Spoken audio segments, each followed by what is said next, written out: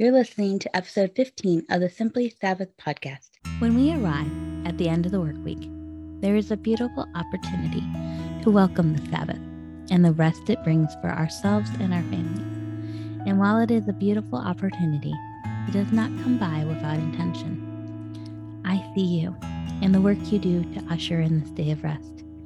You make sure the home is clean, the meals are prepped, and the activities you will do together as a family planned. You work with purpose the other 6 days in anticipation of the 7th.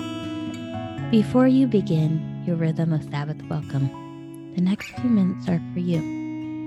It is an acknowledgement of the good and loving work you are doing in the various roles you have the responsibility to steward throughout the week. It is a reminder that you are not alone in this desire to live counterculturally, and it is an encouragement to continue seeking to rest with Jesus.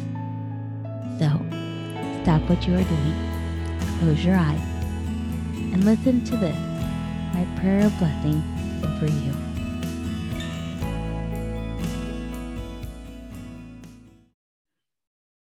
Lord Jesus, it's always a little rough getting back into the swing of things after the holidays.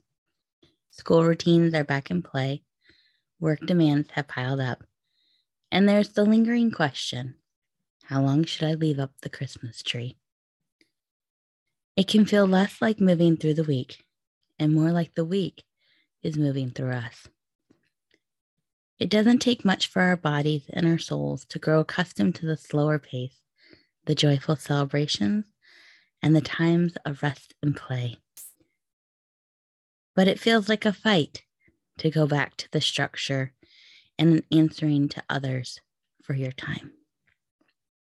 Probably because it wasn't supposed to be this way. But that is neither here or there now in this sin-fractured world. Jesus, for the mom who feels like she is just barely making it across the finish line of her work week, would you meet her there? Would you remind her that she is loved and cared for? Would you embrace her with compassion and strength? Pick her up at that finish line and walk her into the recovery of Sabbath. Help her to protect this time of rest so she can reset, release, and recharge, knowing a new work week is just on the other side of Sunday.